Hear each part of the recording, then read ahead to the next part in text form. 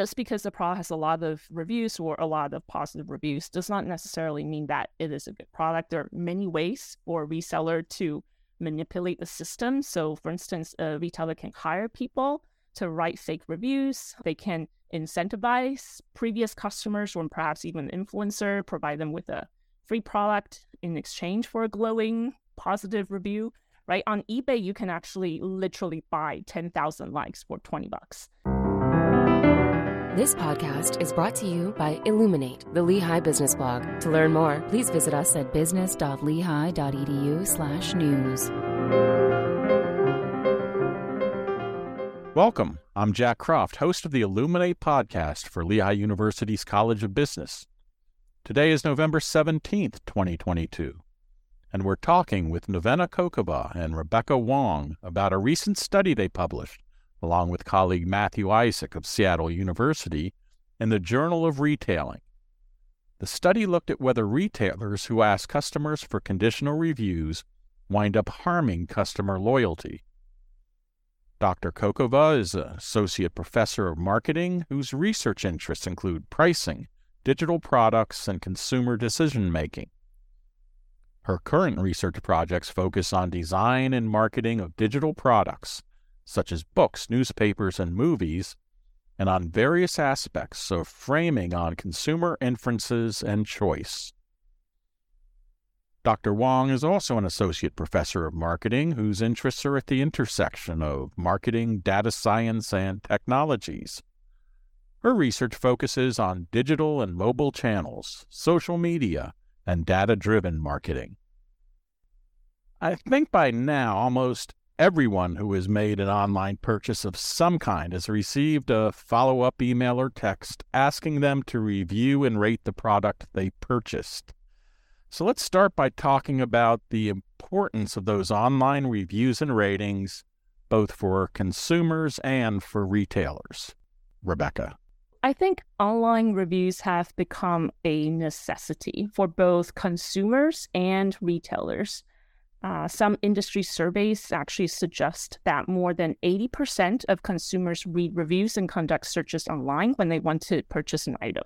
Right? Just think the holiday season is approaching. So when you want to say, a usable Christmas tree, what do? You go to a website like Amazon.com and you read the reviews, right? Because reviews help you make purchase decisions. And in theory, they provide very essential, truthful information that can accurately portrays what the past users, your peer consumers, how they experience the product, right? So as a potential customer, you can make these inferences. You can infer whether the product's going to fit with your needs and also the product's quality. But the fundamental basis of this inference is based on trust, which is the ability that you can believe these reviews and star ratings in fact truly represent what the product is all about. Right. And for the retailers, because reviews have become such an important tool as consumers make their buying decisions, retailers of all types of businesses, such as apparel or general merchandise, restaurants, hospitality, just to name a few, they want reviews, right? When they are implementing their online review profile or presence, right? They want to be seen. They want to be perceived in a positive light. So they care about two dimensions specifically, what we refer to as volume and valence. So volume refers to how many reviews a retailer has, and valence is whether the review and the star ratings are positive or negative, 5-star or 1-star. And it's actually kind of hard for a retailer to obtain authentic and organic reviews. In fact, we analyzed a secondary data set and we found out that more than 50,000 online reviews, 98% of them were written due to a solicitation email, meaning that the retailer, after the customer has purchased the product, sends an email to that customer asking them to leave a review, right? 98% of the reviews actually resulted from that solicitation. And if we remove all of these solicited reviews from the data set, 88% of the products would not have any reviews at all. So naturally, solicitation, right, soliciting reviews is something that a retailer would do in order to build their online review presence. Wow, that's surprising. I mean, it's not surprising that the solicited reviews would account for a large chunk, but 98% is pretty amazing. So the average person, for the most part, would not review a product unless they were prompted. Yes, according to the data set that we looked at. Yeah. Wow. Now, your study focuses specifically on how consumers feel about requests from retailers to provide what are known as conditional reviews, as opposed to asking consumers for unconditional reviews. So let's start there with definitions of the differences between those kind of reviews and why those are important. Novena? Yeah, so retailers may need to decide whether to solicit reviews that are framed as unconditional or conditional requests. So in our study and in general, consumers who receive an unconditional request are asked to simply write a review following a purchase. So, for example, please leave a review that will be posted on our website. In contrast, a conditional request is one in which customers are invited to write a review, but only if the review will be favorable. For example, if you loved our product, please leave a 5-star review. A number of websites discourage impact conditional review requests. However, they continue to be deployed by a number of retailers. For example, small and medium-sized businesses on Amazon Marketplace. And this ongoing use of conditional review requests implies that companies think that they may yield certain benefits, retailers and a number of other companies, and they may think that conditional requests will yield more positive reviews or reduce the number of negative reviews on their website. And in our context, these are all verified reviews. So something interesting to emphasize that these are actual reviews posted by customers. I mean, again, it is the way the message is framed when the review request is sent to customers after purchase. Okay, now it seems the crux of the research question that you set out to answer in this study was whether conditional review requests would, and I quote from the study, produce sweeping and uniformly negative effects on customer loyalty. So I'm wondering, was there anything in particular for either or both of you that kind of sparked your initial interest in examining this as a research question in the first place? I think we've all received a review solicitation from a business at some point. So for me specifically, it was maybe 10 years ago. I bought an iPhone battery online and I wanted to swap it out myself, right? So after I installed it, the battery life was actually worse than the original OEM battery. So I had to uninstall it and then reinstall my old battery. And that was quite a process, if I remember correctly. I think you had to actually use a hairdryer to melt down the glue that holds the battery in place and everything. In any case, so I went through all that trouble and then I returned it, right? And the return process was actually pretty easy. So that was fine. But literally after a day that I mailed it back in, I got this email from this company that asked me to leave a 5-star review for them. And my first reaction was, your product was terrible. You had the audacity to ask me for a 5-star review. I think that prompted my whole stream of consciousness, if you will, into wanting to investigate this research question sometime, down the road, which I guess happens to be now. Now, it seems likely that if you got that kind of request, and I've wondered about that myself because I've had the same experience, it must just be automated then, right? They probably have it set up, and I don't know if you know this, but I'm going to guess you probably do, that it just automatically sends a thing out asking for a 5-star review. It's not like they're looking at the customer records or anything. No, I think they automatically sends it out. Yes. Yeah.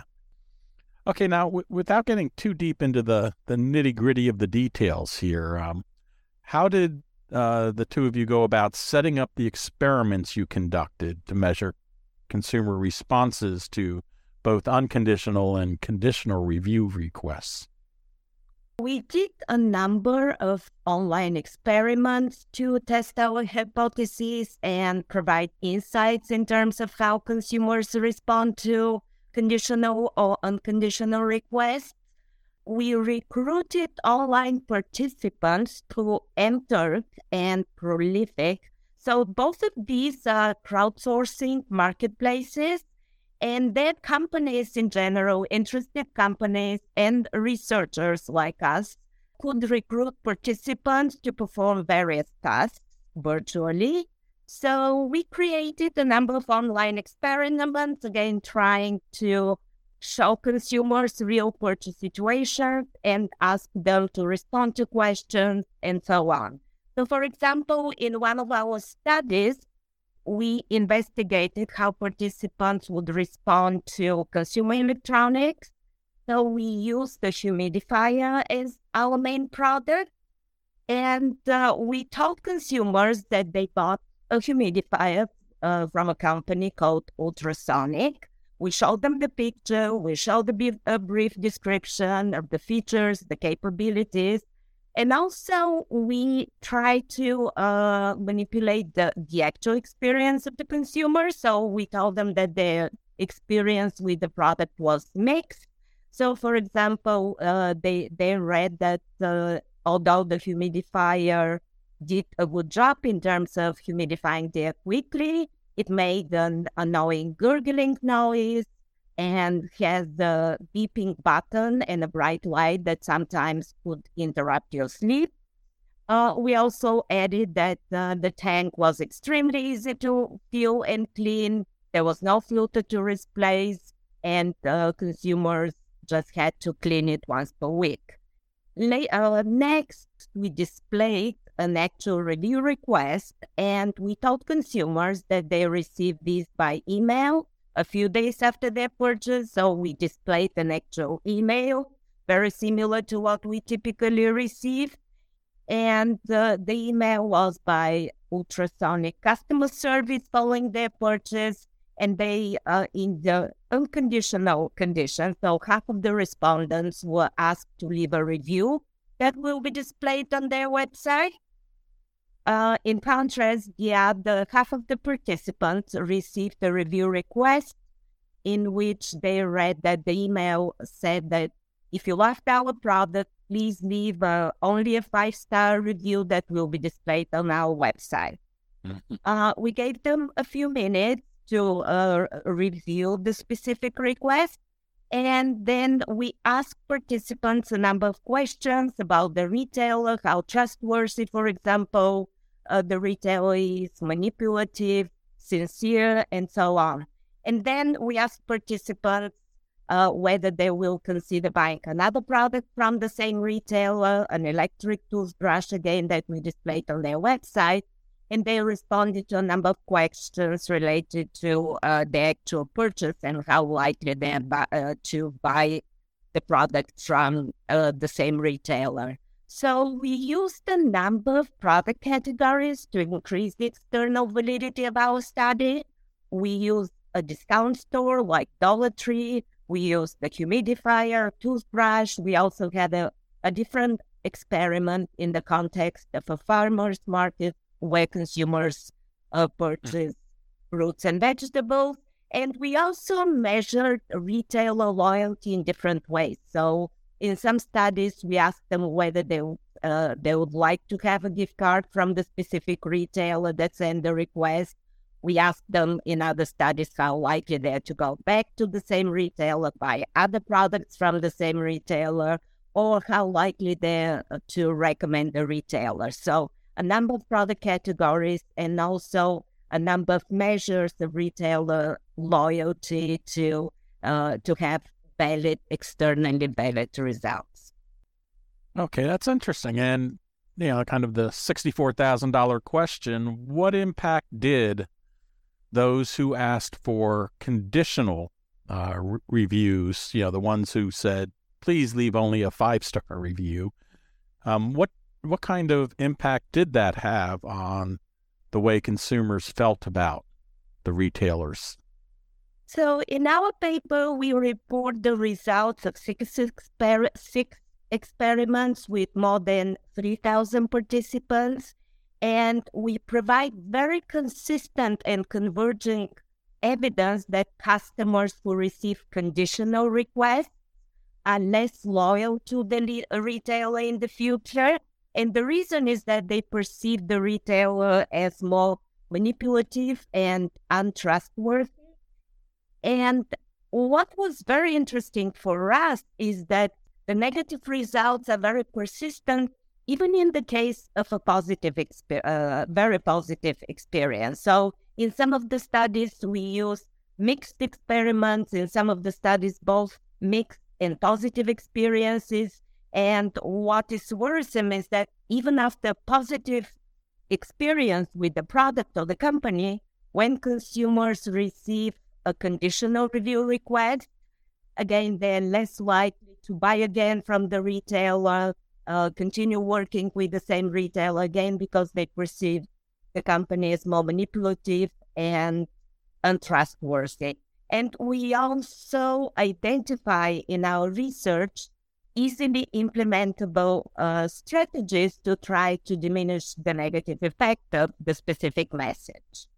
Now, one of the interesting findings that were in the study was that making just small changes to the message content could lessen, although not eliminate, the negative impact of a conditional review request. So, Maureen, could you give us a few examples of how that works? Okay, so in our study, in our research, we outlined two specific message strategies that companies can use to diminish the negative effect of conditional review requests. So the logic behind one of our strategy is that consumers may feel that the company tries to shut them down with the request, only to leave a review if it will be possible. So by providing another avenue for these consumers to communicate to the company about their negative experience or their displeasure, again, this will diminish the negative effect of conditional review requests. So we call this placation. And specifically in our studies, we tell consumers to, if they had any issues, problems, or negative experience, please email us and we will respond directly to your concern. Uh-huh. The second strategy that we outline and we test in our studies is a conditional request with underdog justification. Again, this is something that have been shown in previous research to help companies in a number of conditions. So, for example, underdog justification will be communicating to consumers that we are a small, independent company. We rely completely on positive customer reviews to stay in business. Please leave us a positive review. So in both our cases, with both these strategies, we show that if we slightly modify the message, either with placation or with underdog justification, companies can avoid the negative effect of conditional review requests. Now, one of the findings that Rebecca had mentioned, and I'd like to delve into that just a bit more here, is that even if a customer personally had a positive experience with a retailer, the mere fact that they received a request for a conditional review afterwards, in a sense, negated their own experience and significantly diminished their trust and loyalty to that retailer. Now, that really does seem like a powerful thing if it's overriding, kind of what your own personal experience was. So did that surprise you? And what do you think is going on there? I don't think it did, because as we mentioned, the entire ecosystem of the online reviews depends on trust. So when a retailer sends a review request, a conditional one that asks me to write a positive review for them, that trust starts to waver. And I start to wonder whether the online system, this review system, is still trustworthy, right? And I start to wonder whether the reviews still portray the product quality for all the products accurately. And just because it works out this time, right, I have a positive experience, does that really mean that it will work out the next time with a completely different product, right? I start to wonder if the online system only contains positive reviews because customers are just being compliant to these requests, right? And it also makes me wonder what the retailer's motivation is behind their customer service or product quality, right? Are you providing a good product or service just so that you can get good positive reviews? And that ties to the theory of persuasion knowledge. Nevena, you want to take it from here? Yeah, maybe. So there is the persuasion knowledge model and theory in marketing and consumer behavior can help us provide a little bit more details on why this is happening. The idea behind the persuasion knowledge model is that if we face marketing communications of any sort, we can go back to our memory and think of similar experiences, communications that we had. And in general, consumers are more skeptical about these types of marketing communications. Consumers think about the ulterior motives that a retailer or a company may have. So in our context, even after a positive experience, if we receive a conditional review request, we will be more likely to be skeptical about the motives behind this request. And that's why we will perceive the company as more manipulative, insincere, and self-serving. Clearly, the retailers, don't want to be seen as self-serving, manipulative, and untrustworthy, in asking for these conditional reviews. So what are the key takeaways that you have for online retailers from your study about how to avoid crossing that line? This practice, sending conditional review solicitations, right, asking customers for 5-star reviews, this is quite prevalent. So we started this project wanting to find out whether it is indeed a beneficial tactic for a retailer to adopt, because like Nevena said, there are a lot of theories that would say it's not. And that's what we found, right? Contrary to conventional wisdom, it's not. No, especially if you care about repeat businesses, if you care about customer trust and customer loyalty, all these long-term consequences, you should not do this. But on the other hand, for retailers, especially small retailers that are just starting out, might say, I need an online review profile to be discovered. And that's true. And we also found out that without solicitations, you probably won't get a lot of reviews. So in this case, a retailer really should solicit unconditional customer reviews, right? Don't ask the customers to leave you a 5-star one. Just ask them to be sincere, and be sincere yourself. Like Nevena just said, right? Plication, which translates to customer service in terms of managerial tactics, right? That mitigates the effect of soliciting reviews and also provides a way to satisfy your customers, right? Again, that ties into the whole customer satisfaction, customer loyalty aspect of trying to build your online presence and customer base. And maybe even offer this kind of customer service before the review solicitation stage, right? Maybe you make it very clear at the point of sales that this is what I'm committed to do, so that, afterwards, when you send out a review solicitation, it doesn't come off as, are you trying to manipulate me? And there's also the underdog narrative or underdog biography. That's another strategy that Nevena just mentioned. So essentially, if you're a small business, you can try to appeal to your customer base by telling them how small you are, how you're an underdog compared to the big businesses in the market, and this is why you need the customers to write reviews, right? Previous research actually shows that customers' loyalty is stronger when they identify with a small business as opposed to a large business. It's almost analogous to the notion of supporting small and local businesses. So you can definitely use that kind of message in your solicitation. It is actually a very viable strategy, I think, for small businesses, an underdog narrative. And so essentially you still need to solicit reviews, you just need to refrain from conditional requests, right? So the punchline is just send an email, provide an underdog biography if you have one. Don't tell your customers to leave a 5-star review. Okay. And I just want to add something to what Rebecca said. Again, she mentioned from the very beginning with the secondary data set that we had that, in fact, the very, very large majority of the reviews was solicited and very few customers write reviews on there. Also, one thing that we don't explicitly investigate in our study, but again, I've seen this from my own experience, just make it easy. If you're a retailer or company, make it easier for your customers to leave reviews or post reviews. So give them examples of what other consumers have done, create a specific form to make it easier to extract useful information from the consumers depending on the product categories.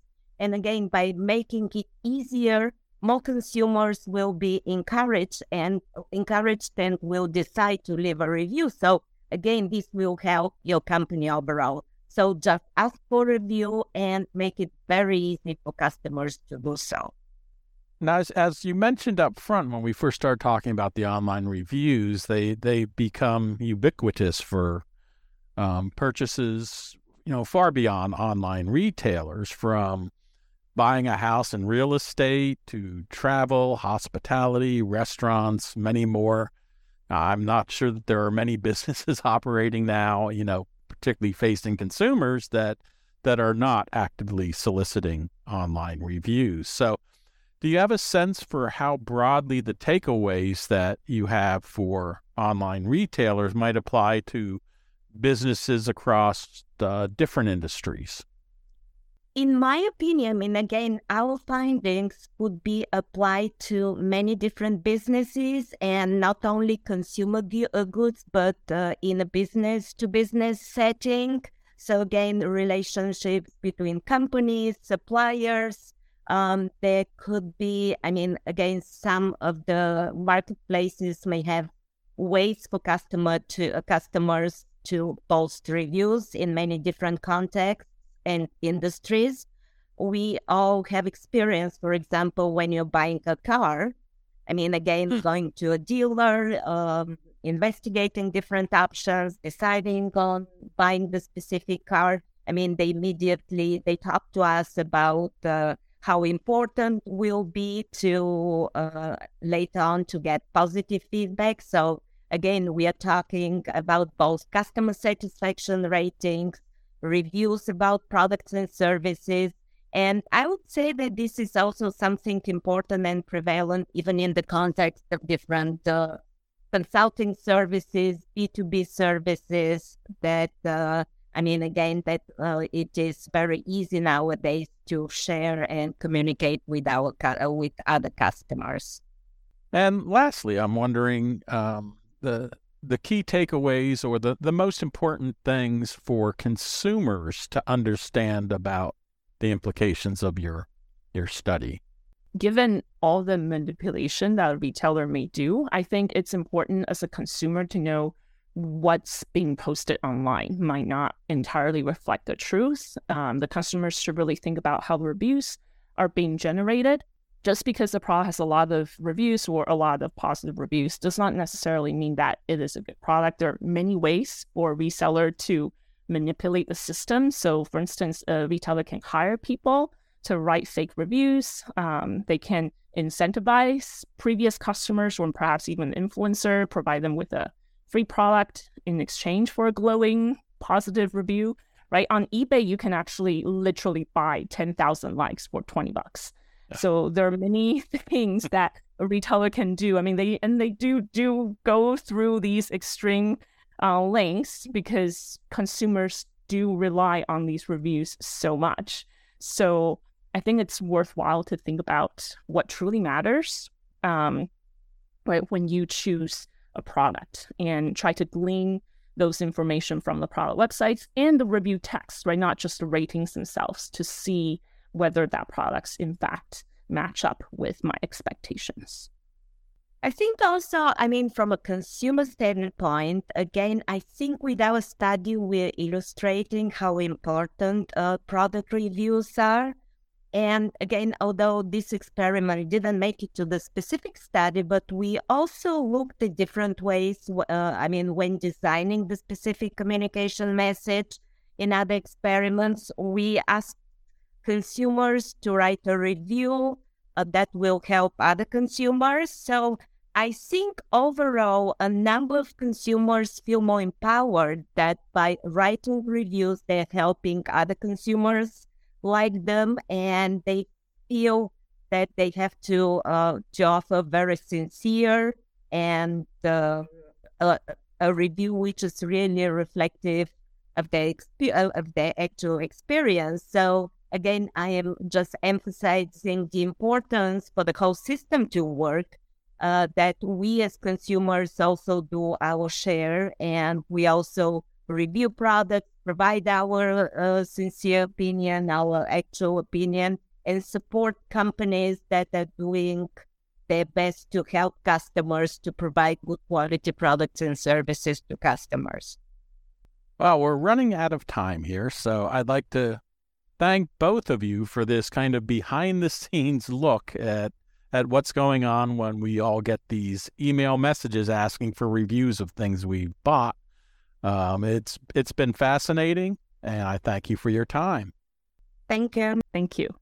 Novena has published or has forthcoming articles in leading marketing journals, including Journal of Marketing Research, Organizational Behavior and Human Decision Processes, Journal of the Academy of Marketing Science, and Journal of Retailing. Rebecca is also published in numerous outlets, including Journal of Marketing Research, Journal of Consumer Research, Journal of Retailing, Journal of Interactive Marketing, and Computers and Human Behavior. This podcast is brought to you by Illuminate, the Lehigh Business Blog. To hear more podcasts featuring Lehigh business thought leaders, please visit us at business.lehigh.edu/news. And don't forget to follow us on Twitter at Lehigh Business. This is Jack Croft, host of the Illuminate podcast. Thanks for listening.